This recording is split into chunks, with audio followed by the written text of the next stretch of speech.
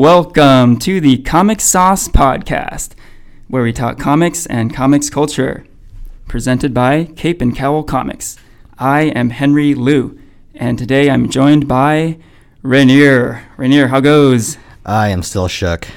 You are shook. I am shook. What a weekend. Yeah, I think the entire world is kind of processing what happened over the weekend. They're either processing what happened or are avoiding spoilers like the plague left and right, because Right. everyone is talking about this movie. Yeah, absolutely. And yes, indeed, we're going to dive into Infinity War today. But first, we wanted to just give a quick shout to Cape and Cowl Comics. They had a pretty unfortunate incident happen to them over the weekend. There was a break-in. Yeah. And so disturbing. Yeah, dude, it's really kind of disheartening. And some pretty high-value books were stolen from the store. They busted the door open and they went right for the wall books, all the high-value stuff. Mm-hmm. Yeah, this one didn't feel like a random act. You know, it seemed like kind of planned out. So, pretty fucked up. I hated seeing that picture. I hated the idea of someone breaking into Aton's store, because Aton gives so much back to the community. Yeah. He's involved with Oakland. He's Oakland. Yeah. You know? Yep. And for for his shop to be violated like that, it's awful. Yeah, it's terrible. And you know, comic shops around the country are struggling. You know, it's not easy to maintain these businesses in this day and age, and to hear about something like this is really terrible. And I want to encourage anyone listening right now to support Cape and Cowl. This Saturday is Free Comic Book Day, and it's a great day to go visit Cape and Cowl. Just go, man. Go and support this amazing business. And yeah, I mean, I would say support any comic book store anytime. Yeah, patron your local small business. But, you know, particularly this weekend, a lot of comic book shops are kind of pulling out all the stops this Saturday. So support your local store for sure. All right, so let's get into it. So I thought we'd sort of split this episode up into two parts. The first part being a spoiler-free section. I don't know how we're going to do that. I don't know either. I really don't. And then the second part will be spoiler-filled. And we'll give a big heads up when we go into spoiler territory, which kind of what you're alluding to. I think it's going to happen pretty soon. So we're going to talk 30 seconds about, it's awesome. Okay, this is what happened. Something like that. But that said, let's start with our non-spoiler take. Why don't we start with you, Ranier? What are your thoughts after seeing this film? Oh, man, it was a home run on all levels. I really enjoyed it. Every character that you see in the trailer, everyone gets their moment to shine. Yeah. There are surprises left and right, and it's great to just see this entire universe interact.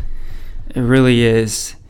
You know, going in, I had a lot of concern about, it seems like there's too many characters. How are they going to pull this off? But, I mean, they really pulled it off. It really worked, you know? Now, what are your thoughts about... Yeah, let's address the amount of characters in it. There are a lot of characters in it. Do you feel like oh man, certain characters got shortchanged? I didn't get enough of a certain character. Did you have that feeling at all? You know, my initial feeling walking away from the movie was that it was really well balanced character-wise. Yeah. If there's anyone that got the short end of the stick, I can't think of it. Yeah, see, that's the thing. Some characters, their screen time was certainly lessened. I mean, obviously lessened from their solo flicks, right? But the way they were used was so great. Yeah, everyone made a contribution. There was no one there that was needlessly placed because of the sheer idea of just having them on screen. It was balanced. They did a great job of doing that across so many different characters, man. That's a hard thing to pull off. Yeah. So from the sounds of it, both of us had a very positive experience watching this movie. But let's go onto the topic of how dark the movie was. I want to say that this was, a very positive experience in that I thought it was a great flick, but I wouldn't say it was a whole lot of fun. By all means, right. That's right? correct. Yep. The way, you had a lot of fun with Thor Ragnarok, with Spider-Man Homecoming, with the 2 Guardians of the Galaxy movies. But yeah, I definitely wouldn't categorize this movie as quote unquote fun.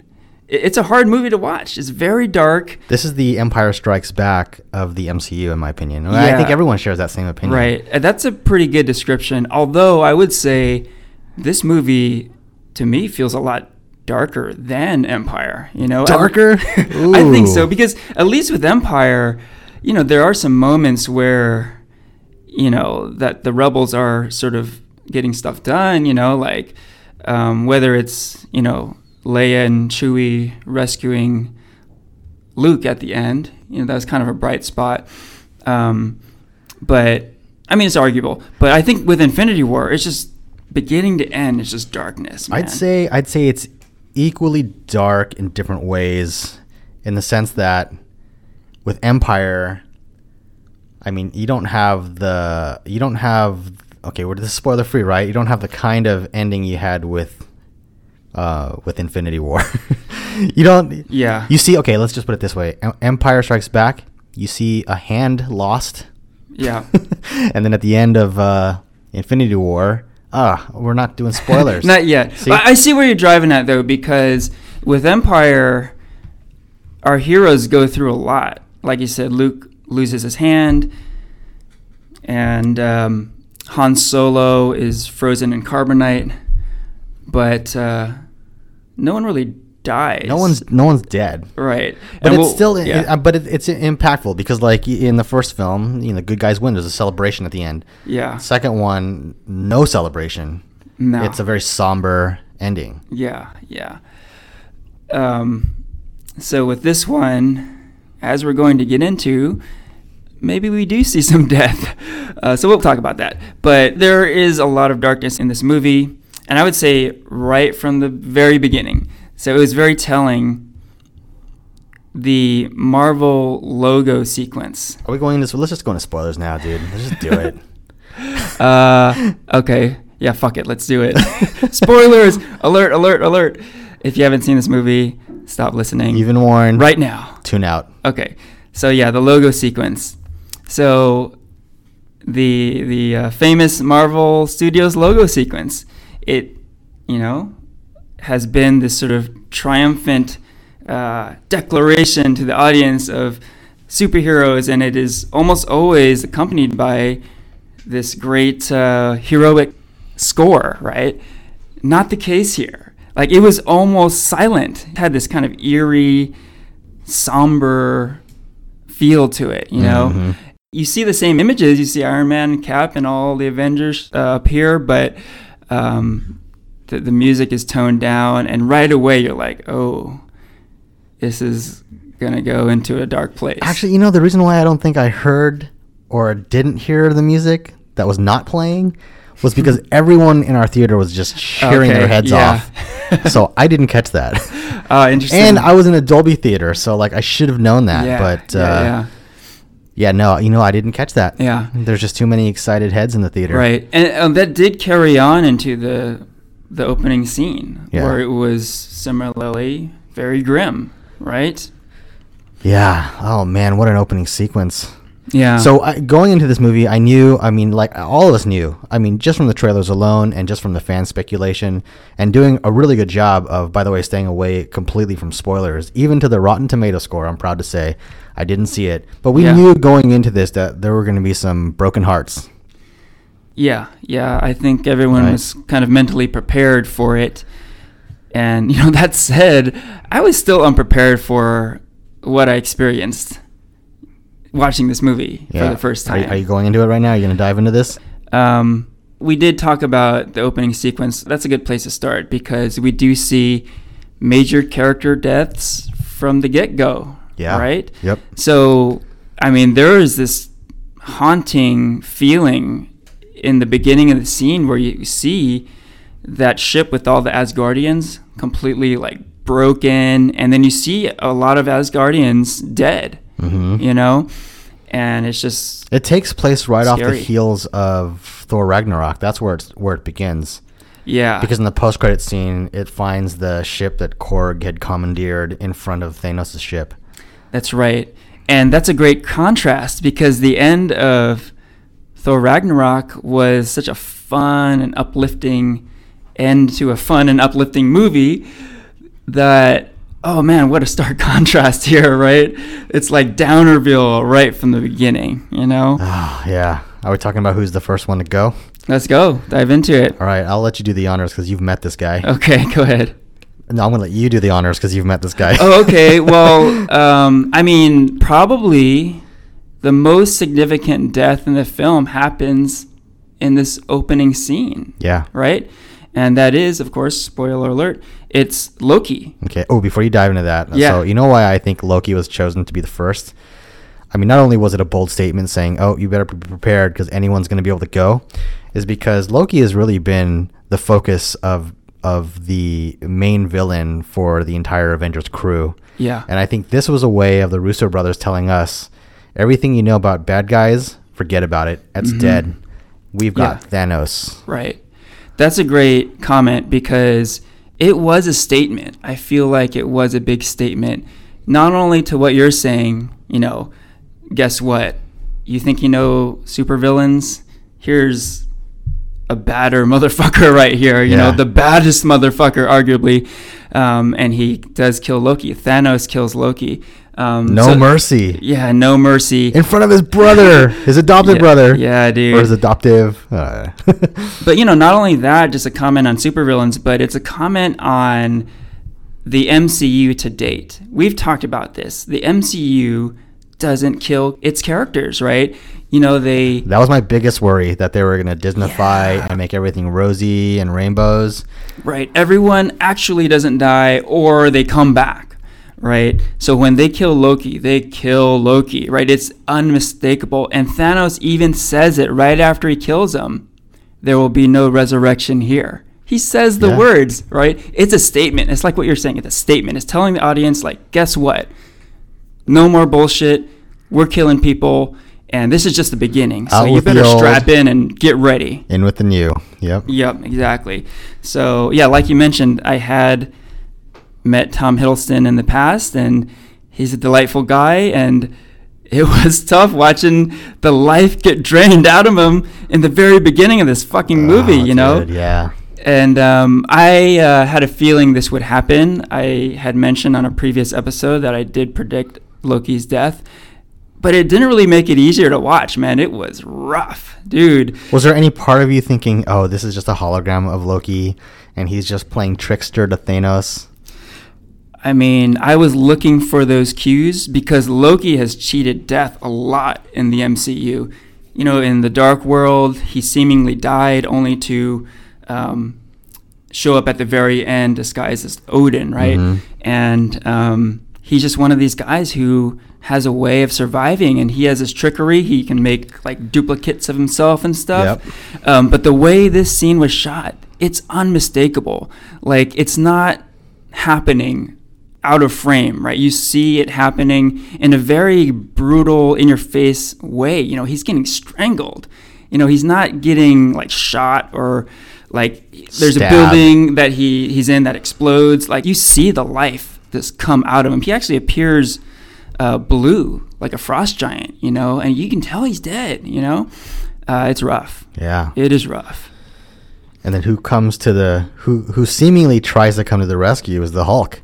Right. Man. Yeah.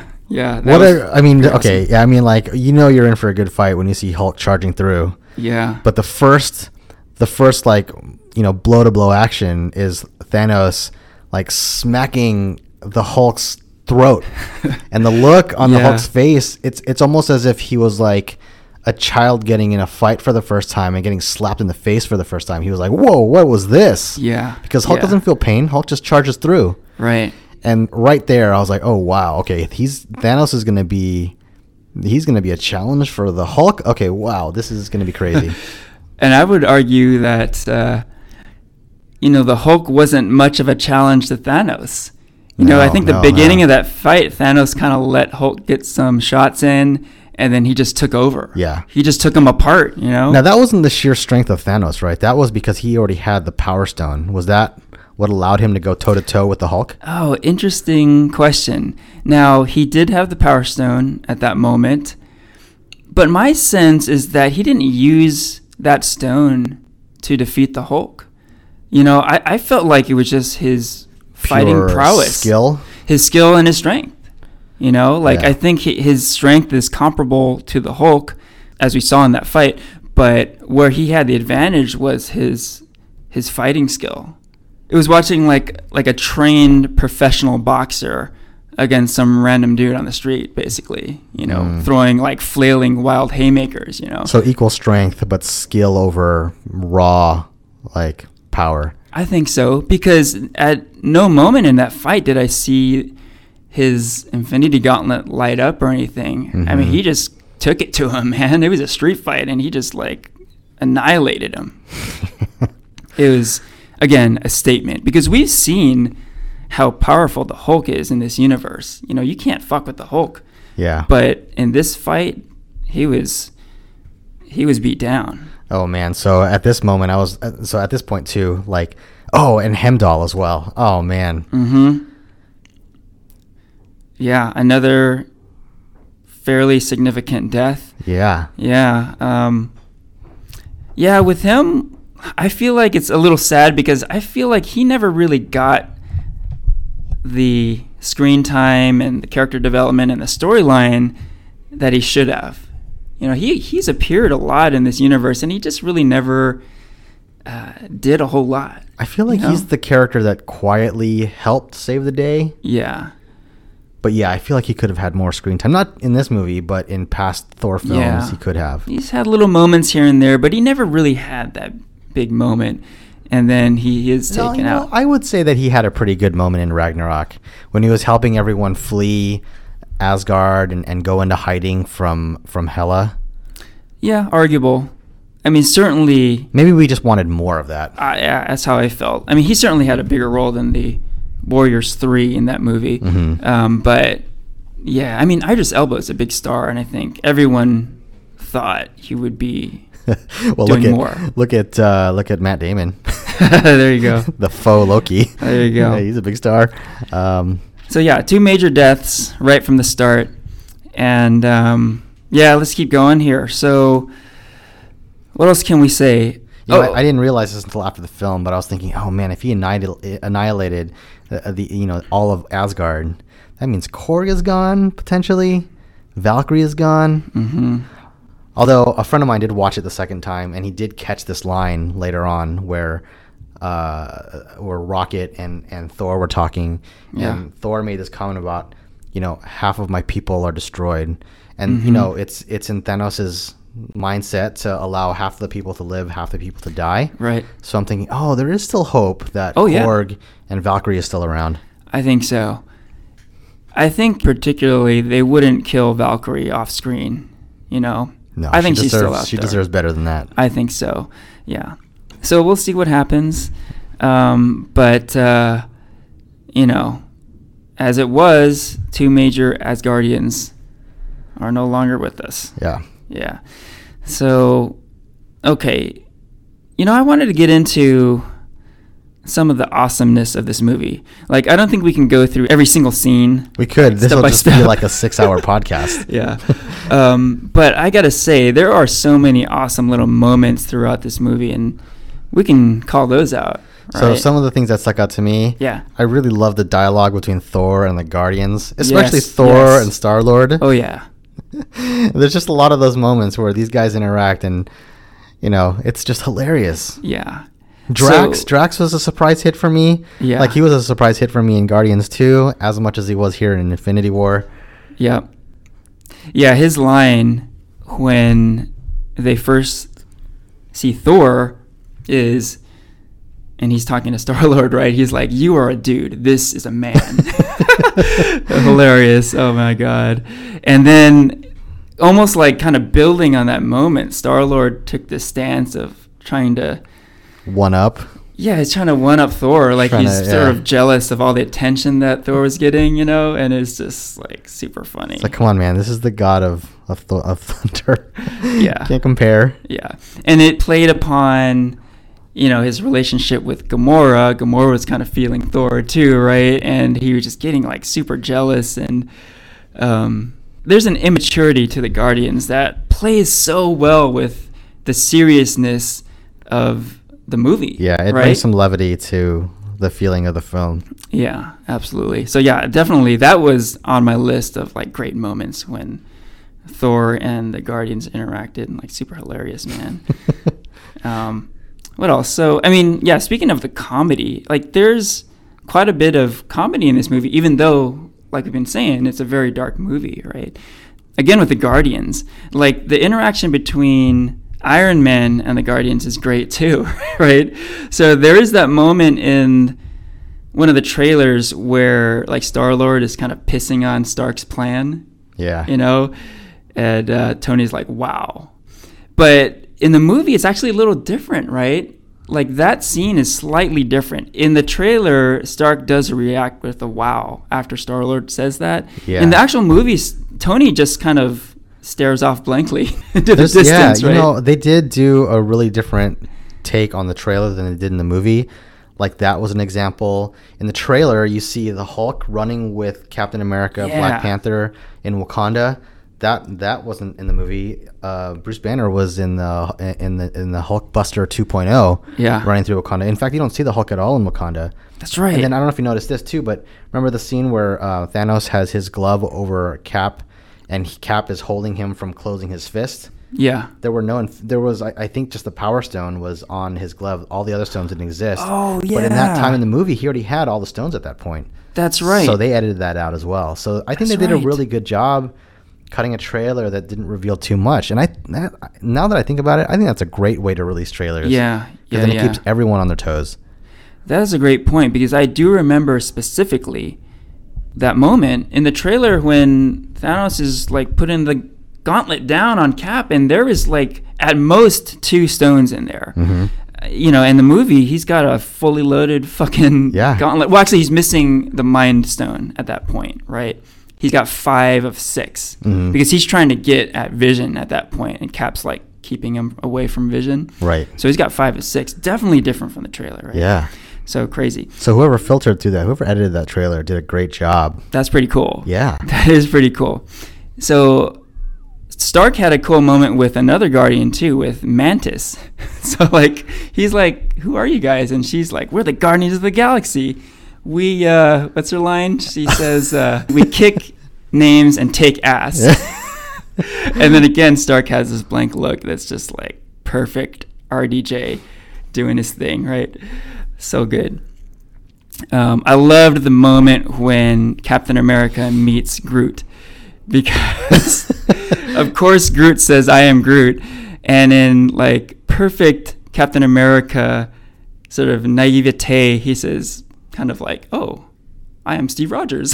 You know, totally hilarious. Because they've never interacted prior to that point. I mean, these are a lot of first, coming togethers for a lot of these guys. So yeah, it is the perfect response, because kind of like we were saying earlier, pretty much all characters didn't get a lot of screen time. I think notably Captain America. I thought, because the Russo brothers were directing this, I thought they were going to give Captain America a little bit more favoritism. Mm-hmm. But honestly, in the bigger scheme of things, he was more of a background character than anything. He was at best a side character. My favorite moment with Cap, though, I don't know why this is, but was when him and Black Panther were taking the charge and running side by side against Thanos' army. Dude, they led the charge, and I'm like, oh man, this is the way Winter Soldier started, with Cap running circles around Falcon. Oh yeah, and I was like, that's a great call out to that. I think the Russo brothers did a good job of allowing everyone's character from their respective movie to shine, like taking some sort of nod from those films and putting them in this movie subtly, not making it blaringly obvious and kitschy, but he blended in really well with the story. Oh, totally. Yeah, like I was saying, Cap is basically a side character in this movie, but he gets all these great moments. Yeah. And the same goes for T'Challa, you know. Black Panther. Get this man a shield. Yeah. What a line. That's Wasn't so that great? And, you know, he does very little, even less than Cap in this movie. But those little moments are so great where he calls out Cap's shield. And then, of course, right before they take that charge at Thanos' army, he calls out Wakanda forever. Yeah. Does the salute, Yeah. and then they fucking charge right after these villains. Oh, let's not forget we get a little more M'Baku. Yeah. Yes, from indeed. Black Panther. But when he called out Wakanda forever, dude, I wanted to jump out my seat and charge at that screen myself, dude. I'm so amped up. So awesome. Yeah, it was a great build up to that fight scene. Yeah, absolutely. So what else? Something notable too, again, walking with the expectation of knowing that, you know, there were going to be some deaths. Yeah. There's a scene where there's this great fight scene between Thanos and Iron Man, and they're going toe to toe with each other. Oh yeah. Oh, Tony man. Stark, a human being, going toe to toe against a Titan. Yeah. And dude, that fight was so awesome because, I mean, just Iron Man versus Thanos alone, I mean, who wouldn't want to see that? But there are crazy stakes here. Like, Tony Stark is in deep shit. Like, we know as the audience that his life is on the line. Yeah. And I could feel the tension in the audience. People were sitting on pins and needles, man. So scared. At that moment, I was just like, okay, here it comes, man. I gotta mentally embrace for this. And Stark gets stabbed He through, gets too. stabbed. I audibly gasped when that happened because I was like, this is it. Yeah. Tony Stark's done. Yeah. His contract's up. Yeah, this is the end. This is the end of Iron Man. But no, lo and behold, he manages to survive that. Right, barely. And that's the thing too. Like I've noticed. I'm sure you've noticed the same theme. That, you know, there's a scene with Gamora and Star-Lord, and she's desperately begging, having Star-Lord promise that he kill her before, you know, if Thanos ever gets his grip on her. Right? Yep. Right. It's choosing love over saving the universe. Mm-hmm. And then same with Tony Stark, Spider-Man, and Doctor Strange. Yeah. It's like Doctor Strange was like, he said, I'm going to save the universe even if it means having you guys die. Yeah. But in the end, they still picked love and friendship over saving the universe. Have you noticed that theme? I did notice that theme. Although I would say with Doctor Strange, I think it's a little more complicated than that, because I think on the surface level, it did seem like, oh, he's kind of going back on what he said. He did go back. Right? He said he wouldn't save Stark or Spider-Man over giving up the Time Stone, right? And that's exactly what he did. He gave up the Time Stone in order to save Stark, right?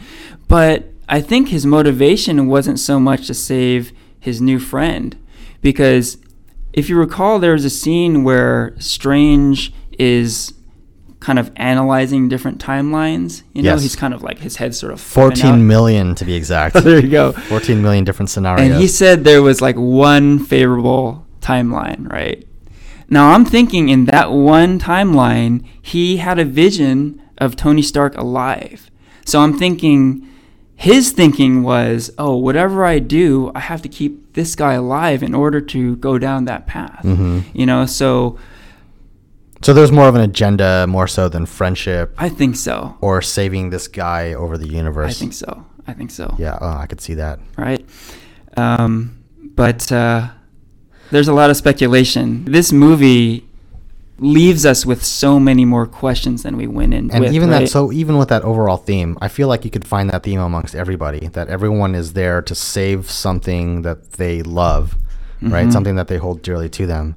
But then you look at Thanos, the one thing that he does love, Gamora, right? Mm-hmm. And instead of embracing and holding Gamora because of his love for her as as his daughter, he decides to let her go. Yeah. So now our villain has nothing holding him back, right? There's nothing that ties him to his respective level of humanity. Yeah. Yeah. He's just looking for absolute power. Yeah. And, I think you just called out an interesting theme of this movie, and maybe why this movie feels so dark. In this movie, it really is this sort of like cold heartlessness conquering. Here's a guy who puts love aside and he gets shit done, right? All these other guys who have all these sentimental attachments, they're the ones who get fucked over, right? Mm-hmm. And so it's this cold, dark world where, like, the evil bad guys who just completely put love and caring and friends out the window, they're the ones who conquer. They triumph, you know? Oh, man, it's a dark, grim feeling, you know? How did you feel as Thanos as a villain? Did you see his point of view? Did you sympathize with him? Do you believe him as a villain? Did he have conviction in what he was doing? That's a good point, because a lot of people are praising this character. Like, this is a Marvel villain done right. Like, a lot of criticism at the MCU has been toward the villains, right? And I think the Russos were smart to really develop this character. You know, like, there's no way they could have character development with all the characters in this movie. There's just too many, right? And there's a built-in character development with all these heroes, right? We've seen them before. We know what they're about, but we don't really know Thanos. And they were smart to develop his character. We got to know him. We got to know his motivations and everything. And that was good. You know, that said, I never felt like I was on Thanos' side. Like, he just... I mean, there are so many beloved superheroes in this movie that there's no way I would be, like, cheering Thanos. Dude, I was down, man, when he was, like, beating down Iron Man, when he's just fucking the Hulk up. Like, it wasn't a good feeling, dude. It was not a good feeling. I felt really bad for Gamora. I mean, that's her father by all means. He raised her. Yeah. And it was interesting seeing how much he cared for her, and then being able to let her go. I wouldn't say easily. It looked like he struggled with that. He did. Yeah, but he did. He still made that call. Yeah. And yeah, we didn't call that out. Another major character death. Gamora dies in this movie in order for Thanos to get the Soul Stone, the final Infinity Stone, right? I was super surprised, dude. I know there's a Guardians of the Galaxy 3 coming out. Yeah. And I would not have guessed that any of those characters would die in this movie. What a surprise. Holy shit. Gamora, too, of all. Yeah, she's like a major part of that team, right? Yeah. So pretty Groot, shocking. Groot technically died.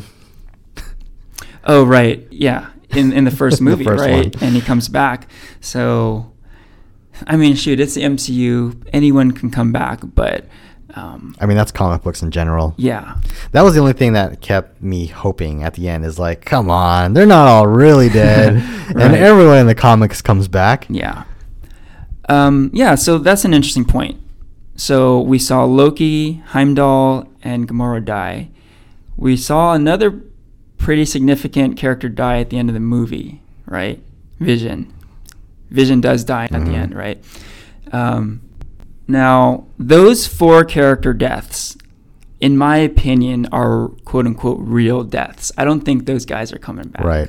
Right? Wait, by the way, was it hard for you to believe how easily Vision was beat in the first fight he was in? Oh, so this is in Scotland, right? Yes. Before Captain America arrives. Right. And you have to remember, he is the result of Ultron, who was super powerful. So you would assume that Vision would be just as powerful. In the comics, he's incredibly powerful. Yeah. I did buy it, and here's why. Because they surprise attacked him, and they wounded him before the fight even began, right? They kind of stabbed him through. When I say they, this is the Black Order. I think it's Proxima Midnight who actually stabs him through, right? So he's wounded. He cannot do his transparency thing. Phasing, yeah. His phasing out, yeah. So he's fighting not at full strength. So that's why I kind of bought him and Scarlet Witch, another very powerful character. I bought them getting bested by these Black Order characters and then needing help from Cap, Falcon, and Black Widow. Yeah. And real quick, that moment, holy shit. So we have not seen Captain America for a couple of years in the MCU, right? Since Civil War. Yeah. And here's maybe where the Russos had some Cap favoritism. They gave him the best fucking reveal in this movie. Oh my God.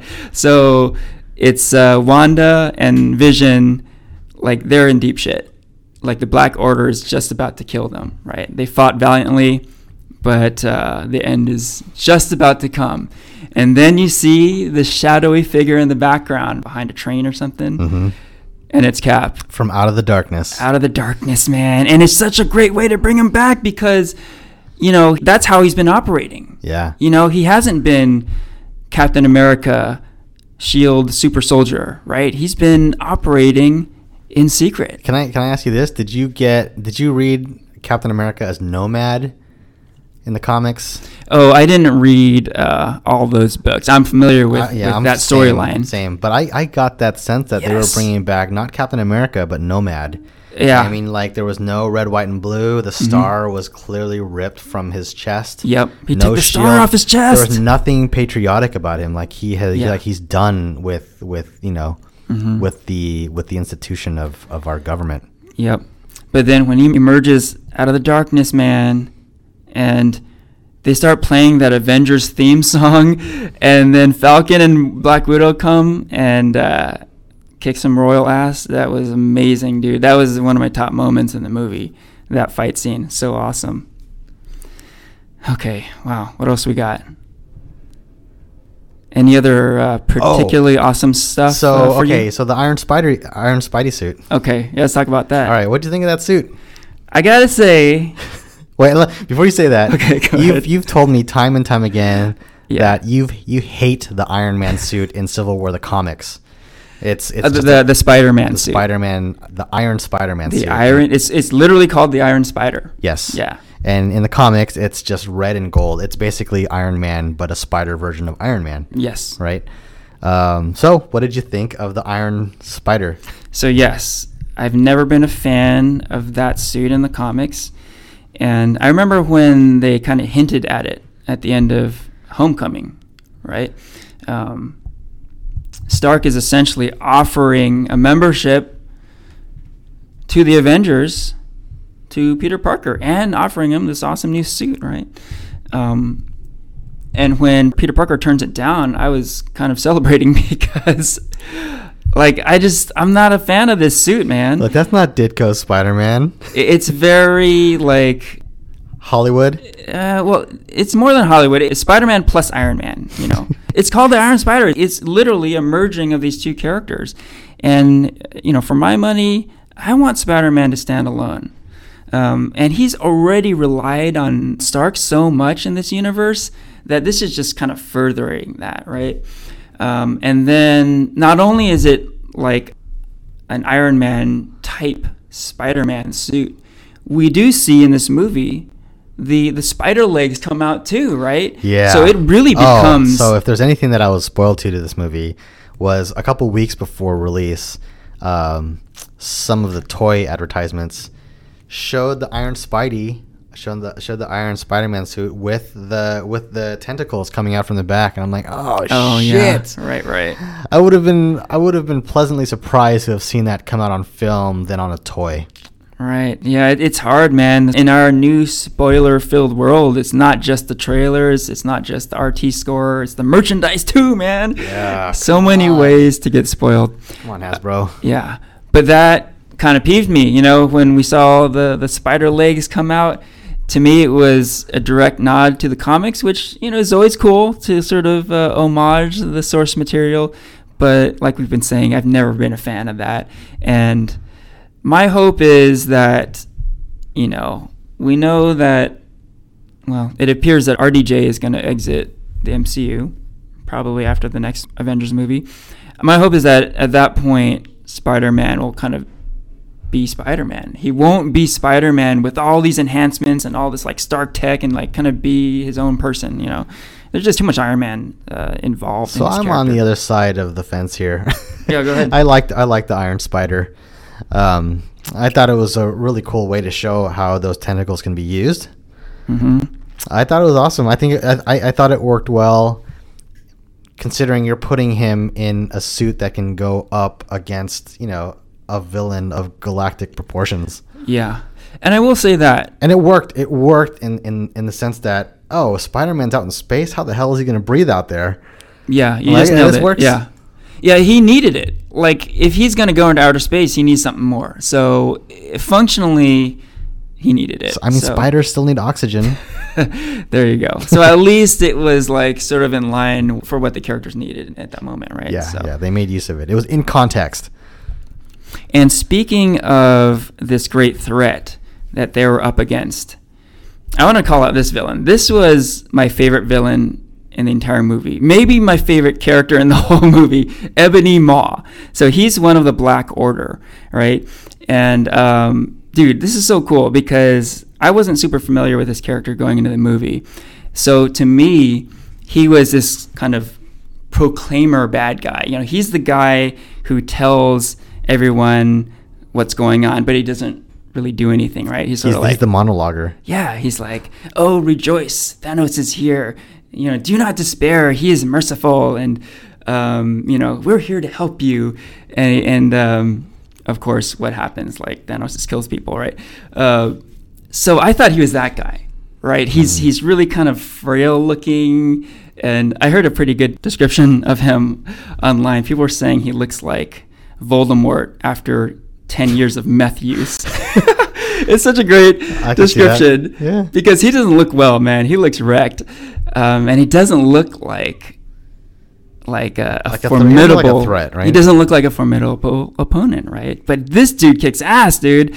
So there's a great scene where Ebony Maw takes on Doctor Strange on the streets of New York City, and it is phenomenal, man, because at this point, Doctor Strange is the Sorcerer Supreme. Mm-hmm. We know what he can do. And Ebony Maw takes him on. He defeats Doctor Strange. And captures him.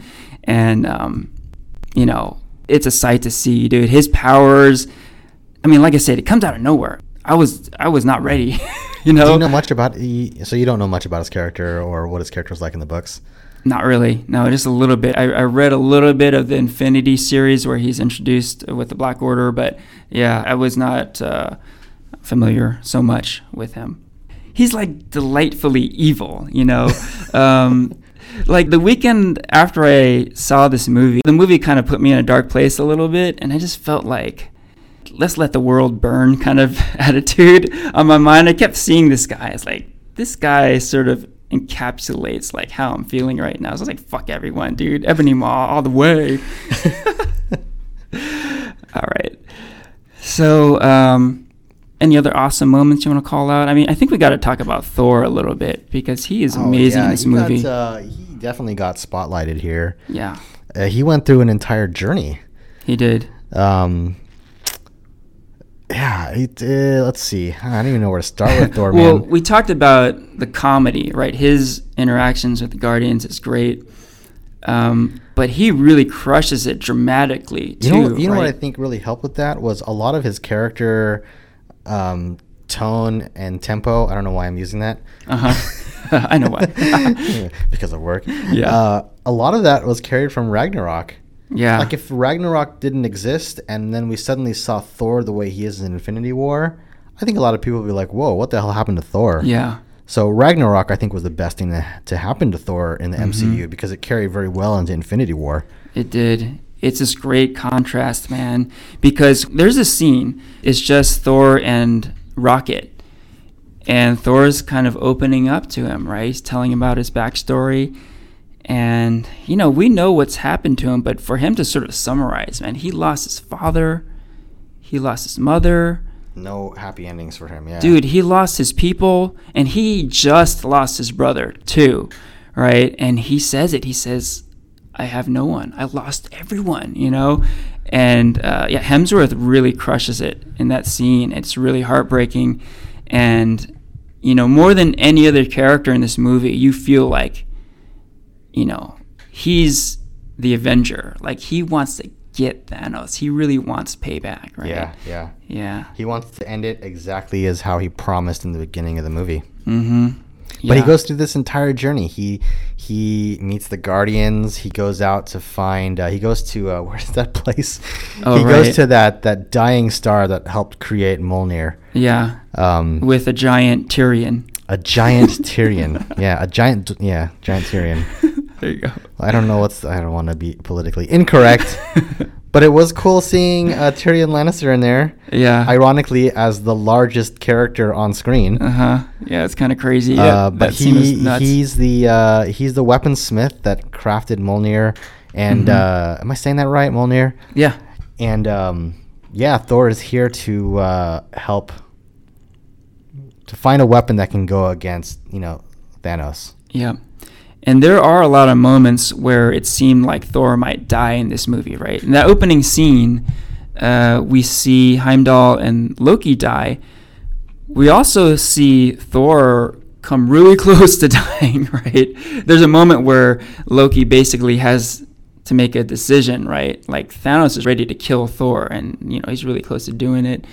Another moment of a close call for Thor is when he's trying to get this new weapon, right? Because he has to do this sort of, speaking of work terms, a manual workaround, where he basically puts his own life on the line in order to create this weapon, right? And I thought that might have been the end of Thor. Like, that might have been an exit for Thor. Like, in order to create this weapon that could best Thanos, Thor has to sacrifice himself. I totally could see that scenario happening. Yeah. Didn't quite happen.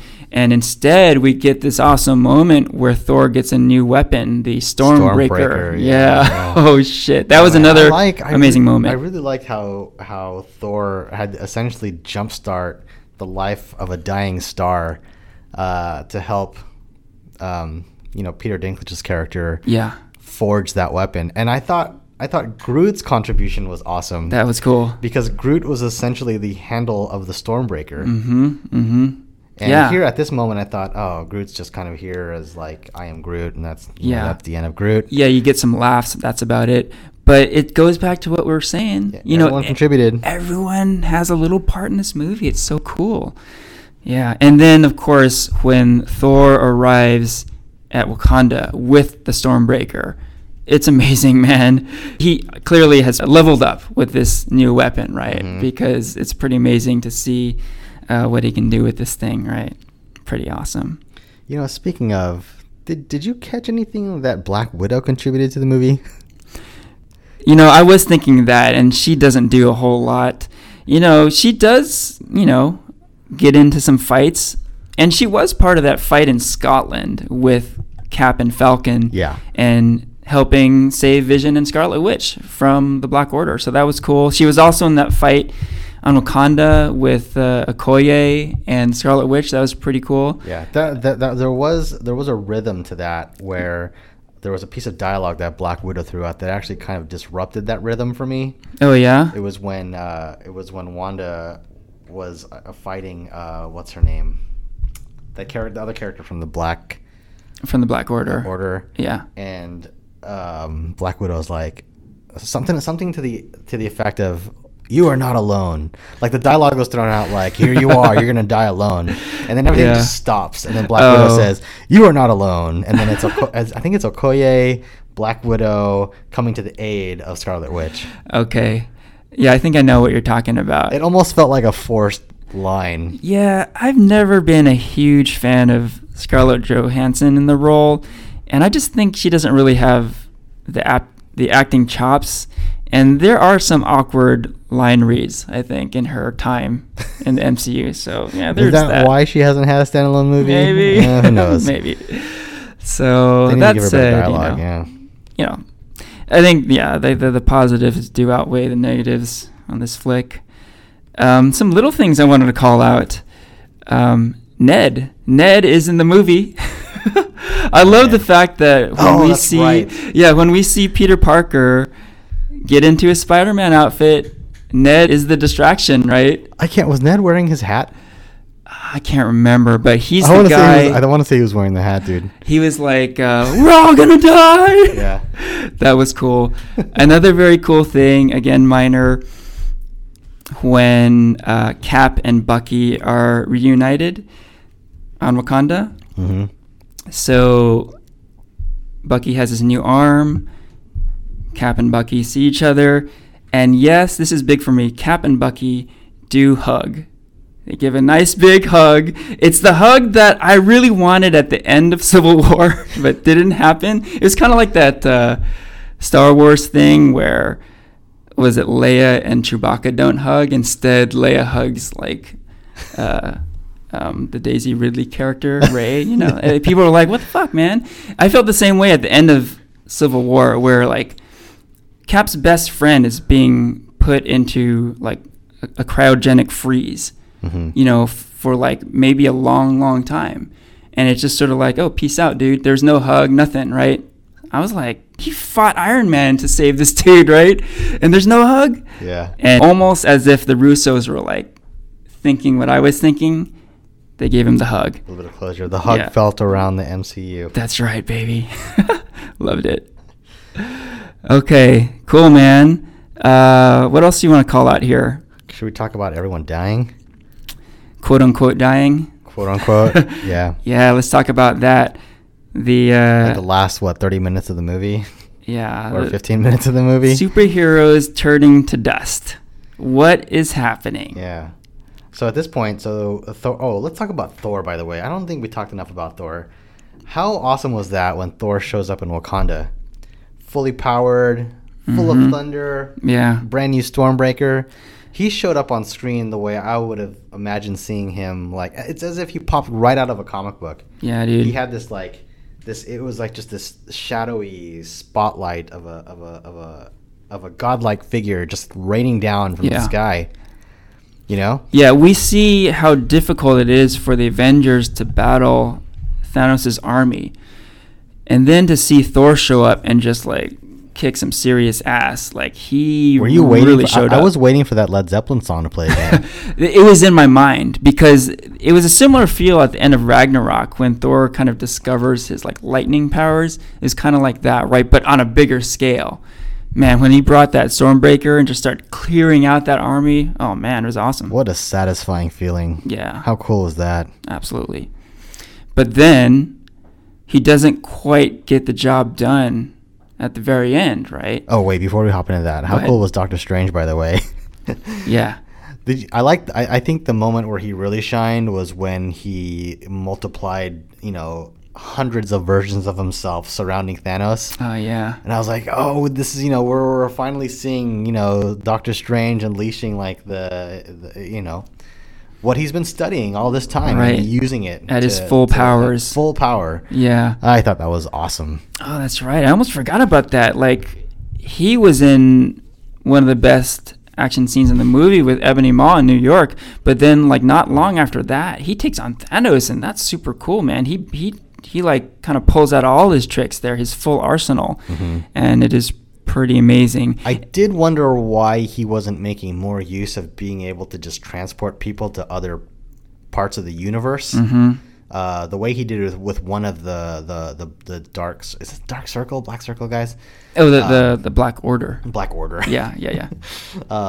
He did that once for one of those characters. He did it continuously with Star-Lord when they were fighting Thanos. Oh, right. Kind of made me wonder, why didn't he make more use of that? Like, was it because they didn't want to show him as a one-trick pony? It does beg that question. And here's another question of mine too: is that fight, the initial fight scene with Spider-Man, Iron Man, Star-Lord, when they were fighting Thanos and they were struggling to get the glove off of him, and at this point he hasn't gotten all the Infinity Stones. Yeah, they almost had his glove off, right? They knew the stakes were high. Why didn't they just cut Thanos' arm off? That was something that kind of blared out to me a bit. Okay, yeah. I mean, there are a lot of kind of what if sort of questions.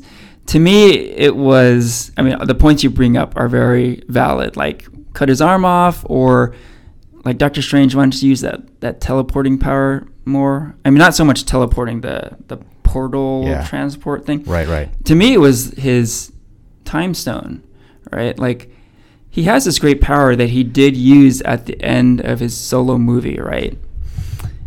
And there was a lot of talk about, like, you don't want to mess with time. So I understand him not wanting to use the time stone all the time, willy-nilly, right?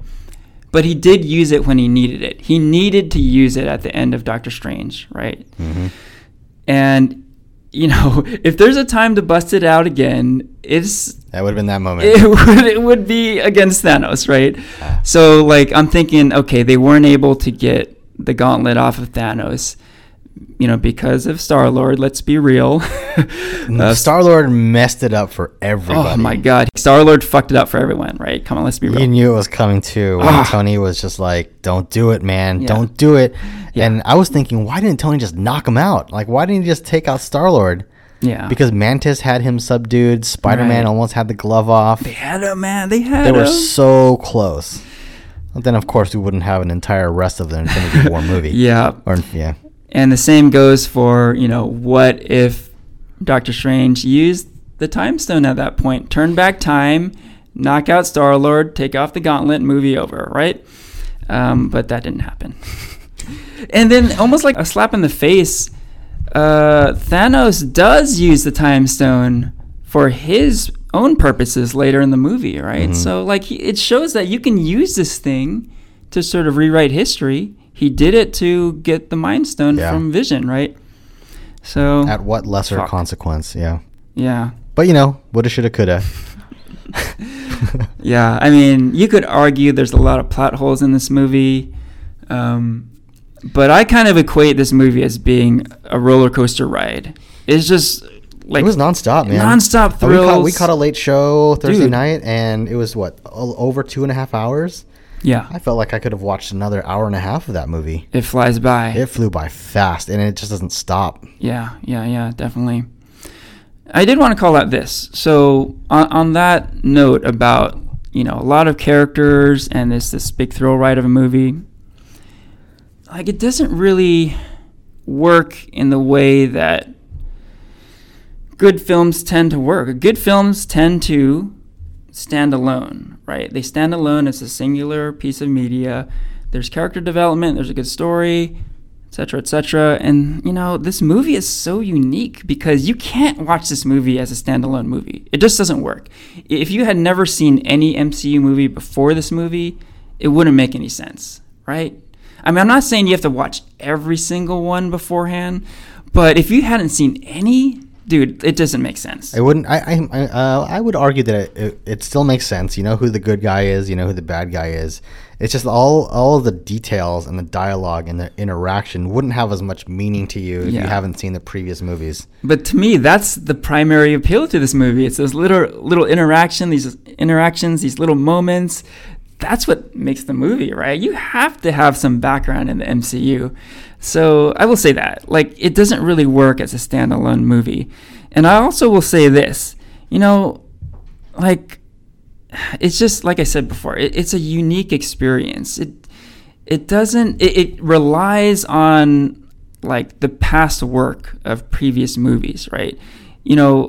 I think the Russo brothers, smartly, they didn't do really any character development with the heroes in this movie. They know there's this sort of built-in background. People are aware of it. Well, I think really at this point, everyone's origin story has been told. Everyone's arc has been displayed. Yeah. And so it seemed like they had all the fun stuff to work with. Yeah. Let's see how far we can push this. Let's see how many of these guys we can kill. Yeah, absolutely. And it was, to me, it felt like a very conscious decision. They were like, okay, people know these characters. Let's just hit the ground running. Let's just go, man. Let's just make this movie like thrills and action and laughs and scaring the shit out of the audience. It's a thrill ride. It's a total thrill ride. And on that level, it works really, really, really well. Yeah, absolutely. Yep. The other thing I wanted to call out is at the end of the movie, there is a sense of, like, it felt like everything you just saw was a little bit unnecessary, because what happens? Thanos sets out to get all the Infinity Stones, and he does meet with some opposition, but ultimately he does exactly what he set out to do, right? So it begs the question, was anything in this movie necessary at all? Like, all this opposition. Oh, you're getting into Raiders of the Lost Ark territory. That's here. exactly what I'm talking about. Like, what Indiana Jones does in Raiders of the Lost Ark, amounts to pretty much nothing, right? And what the Avengers do in this movie, I mean, it's an exercise in futility, really, right? And if you think of it that way, it is kind of frustrating, isn't it? Yes. So now that I think about it. And that goes back to my roller coaster ride analogy. It's sort of like riding a roller coaster. When you're on it, it's totally fun. It's scary. It's a thrill ride. But when you get off the roller coaster, you're like, oh, you exit the same way you went in, and you're like, oh, what was the point of all that? I don't know. I would say that the point of all that is that we got to see everyone interact with each other, win or lose. Right. Well, see, there you go. That's my point. Because if this event didn't happen, none of these guys would have gotten together. Right. So maybe that's the difference there. I would agree. Like this movie is about all these little moments, these little interactions, some kick-ass action scenes, and just the thrill of it all. And maybe if you want some sort of progression in the story, some closure, whatever you want to call it, maybe that's the next movie. Wait for the next one, sort of thing, right? Do we need to get into how everyone dies at the end? Yeah, let's wrap it up. How this movie ends, and maybe a little speculation about like what happens next. So yeah, dude, we see some major characters turn into dust. Yeah, and in this movie, I mean, like everyone's equating it to death, right? But it's more so, in my opinion, the equivalent of Marty McFly from Back to the Future disappearing from the picture and his body like phasing out of existence. Yeah, that's a good comparison. It's not as gruesome a death as, say, Gamora or Loki, but it's just the inevitability of being phased out of a timeline that was just really sad for a lot of people. Right. And maybe similar to Back to the Future, Marty McFly doesn't die when he disappears from these photos. But you think there's anyone listening that does not know what Back to the Future is? I don't think we need to do backstory there. But yeah, when he disappears, he doesn't die. But it's like if we don't do something, he will die. He will disappear from existence, right? Yeah. So we need to do something. That whole disappearing thing, same reaction. I wasn't like freaked out when T'Challa turns to dust, or Spider-Man turns to dust, or Falcon, or Bucky, or etc. It did get to a point. Oh, sorry to stop you, but it did get to a point where it was Bucky. I think Bucky was the first one. I think so. Yeah. Do you remember who the second one was? I don't remember. But after the second one, it got to a point where it was like, oh shit! Like in the next scene, okay, oh man, who's gonna be the next one? Yeah. Who's gonna be the next one? And it just goes one after the other, after the other, after the other, and it's just completely silent in the theater. Yeah. Oh, dude, it was dark, man. Yeah. Oh man, and with Peter and Tony, it wasn't until this moment that I pieced together. It may have been blaringly obvious to others, but it never occurred to me that Peter Parker was looking at Tony Stark as a father figure, because he doesn't have a parent in his life. Yeah. He has Aunt May, but no father figure. And to see him cling to Tony, like, what's happening?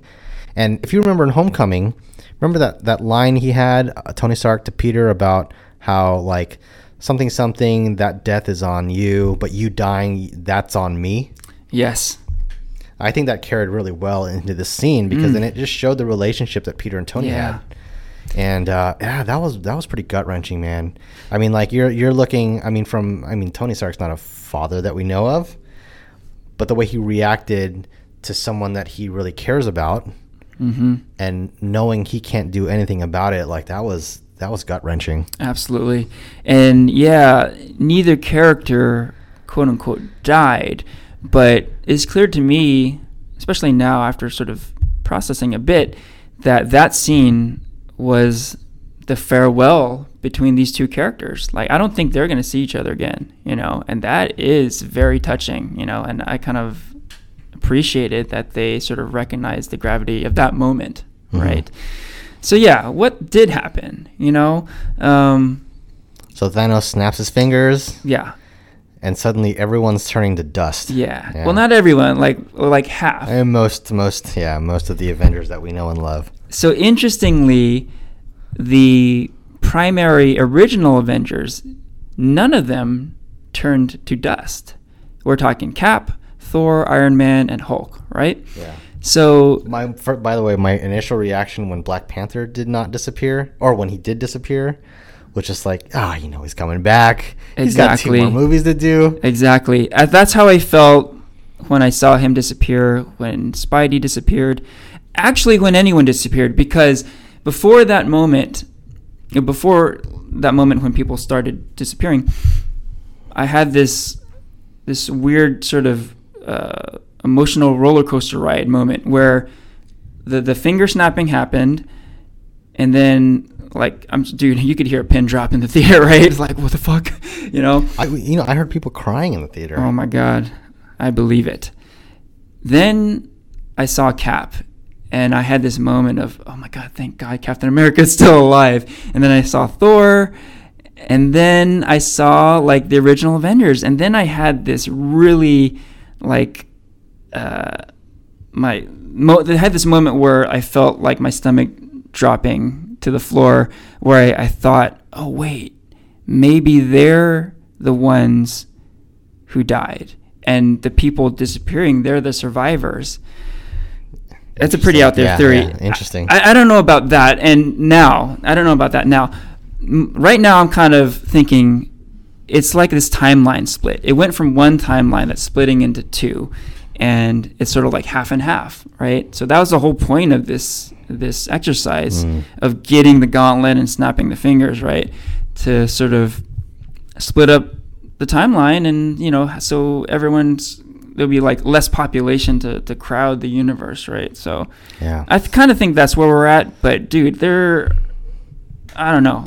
There's a lot of different possibilities here. What I'm thinking is happening here is that Thanos is not annihilating half of the universe. What he's doing is he's rewriting it in a way where he goes back in time and say Tony Stark never gets kidnapped and discovers how to create the arc reactor, or say, so let's say that as an example, or maybe Steve Rogers, he's not the one selected to be part of the super soldier serum experiment, and I think what we're going to see in the beginning of the next movie is the entire MCU is going to be flipped upside down. Tony Stark's not going to be who he is. Maybe he's just some bumbling idiot who's not a genius. Okay. We're going to see that. And then the people that have phased away are going to remember the reality that they used to live in, and they're going to try to fight to bring back the reality that they knew. Wow, that's out there, dude. That's my guess. Okay. Well, dude, I mean, as out there... anything's possible. As out there as that is, like you said, anything is possible. Who knows, dude? But you are predicting some serious retconning, which is, I don't know, we'll see. I mean, if you line it up, and you're talking about this too, if you line it up with contractual agreements, if there's any way to press a reset button, this is the opportunity to do it. Yeah, absolutely. One note on the vanishing of the superheroes. A very interesting character did not vanish. So, basically all the new guard turned to dust, right? We're talking Spidey, Doctor Strange, T'Challa, most of the Guardians of the Galaxy. The reason why I say most is that I noticed that Rocket Raccoon did not vanish. That is super interesting to me. So who didn't vanish? Cap, Thor, Iron Man, Hulk, all these original Avengers members, seemingly because they're going to be phased out of the MCU. But then Rocket was part of that group too. I noticed very specifically that Rocket did not vanish. So where's that going to lead, I don't know. I feel like we need to put one of these maps on the wall where we tie thread to see what connects everybody in a certain way. Yeah. What's the single event that Thanos could have stopped that would have, disassembled the Avengers? Yeah. What's that event or series of events that could have changed? Yeah. So many questions. Yeah. There's the question of where is Thanos? Where is he? Is he in the Cap Iron Man universe, or the dusted people universe, or what? So that end scene, I don't know if you remember this, but that end scene where he's sitting looking at the horizon and it's a young Gamora at his side, my interpretation from that is that he reset the timeline and he's back to where he had the original thought of wanting to. I need to destroy half of the universe. That's where he's going back to, and that's actually the opening few pages of the Infinity Gauntlet, if you remember. Yeah, that's right. Yeah, I do remember that. Oh, so that whole like timeline thing, like in my mind, it was a timeline split, but the timing of it was in continuity. But you're saying when he snapped his fingers, there's this whole time travel aspect to it too. Time travel, possibly. Time rewrite. It's as if he snapped his fingers and suddenly went back. I mean, it's possible. Maybe he's got the time stone, right? Yeah. So it's possible. Now I'm curious if he's aware of what he's doing, or he just suddenly just wakes up, and again, it's that same moment when he originally had that thought, and maybe he reevaluates or rethinks like his position in the universe, and I don't know. Yeah, that's a good point. Anything's possible. It is possible.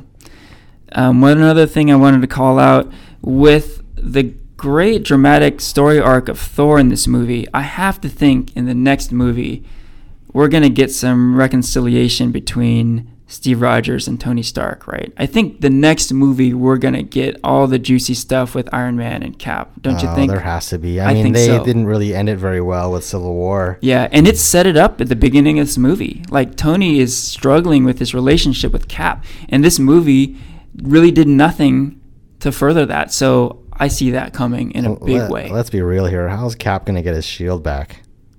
Will he get it back? He'll get it back. I mean, I think he will too, but yeah, we'll see. And yeah, I think Cap was a side character in this movie, and you could argue that Iron Man had a lesser role than like Thor. So I think Iron Man and Cap are going to come to the forefront in the next Avengers movie. I think Thor had the biggest role. I think so. He was the big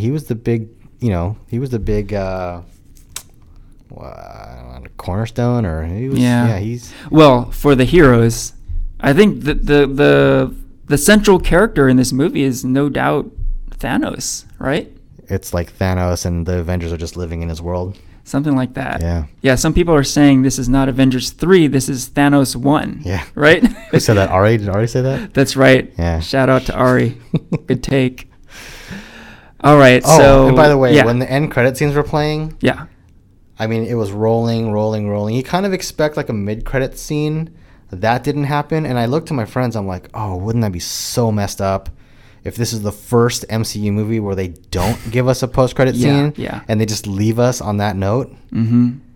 But I was thinking that too. I thought everything is so different. This is again an opportunity for them to make something different. And had they done that, oh man, I think people would have just felt even more sad walking out of the theaters. There would have been middle fingers up in the air, I think. Everyone would riot.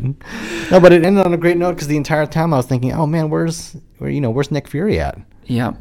That's right. So there was a post-credit scene with Maria Hill and Nick Fury, and it teased Captain Marvel, right? Oh, dude, well, first of all, what is Nick Fury doing with a pager? That looked like a pager, right? Yeah, it was definitely a pager. Okay. And I think it ties into how the Captain Marvel movie is supposed to take place in the 90s. Oh, wait a minute. And that also I'm also wondering too, remember the phone that Tony Stark pulled out really early in the film? Yeah. It was an old school flip phone. It wasn't an iPhone or an Android. That's right.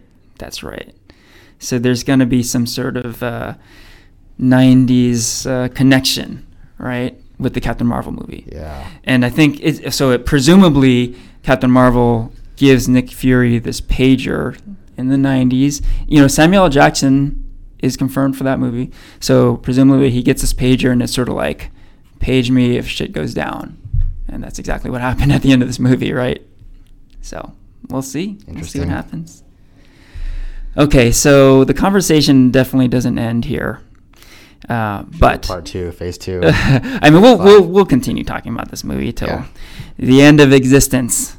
And even then, we'll use the time stone and we'll go back in time and continue talking about it. That means you or I, one of us will not be at this table next time around. Who's it going to be? Who's going to turn to dust? Who's going to turn to dust? Okay. And with that, we can wrap up the episode. This is Farewell from Henry and Ranier.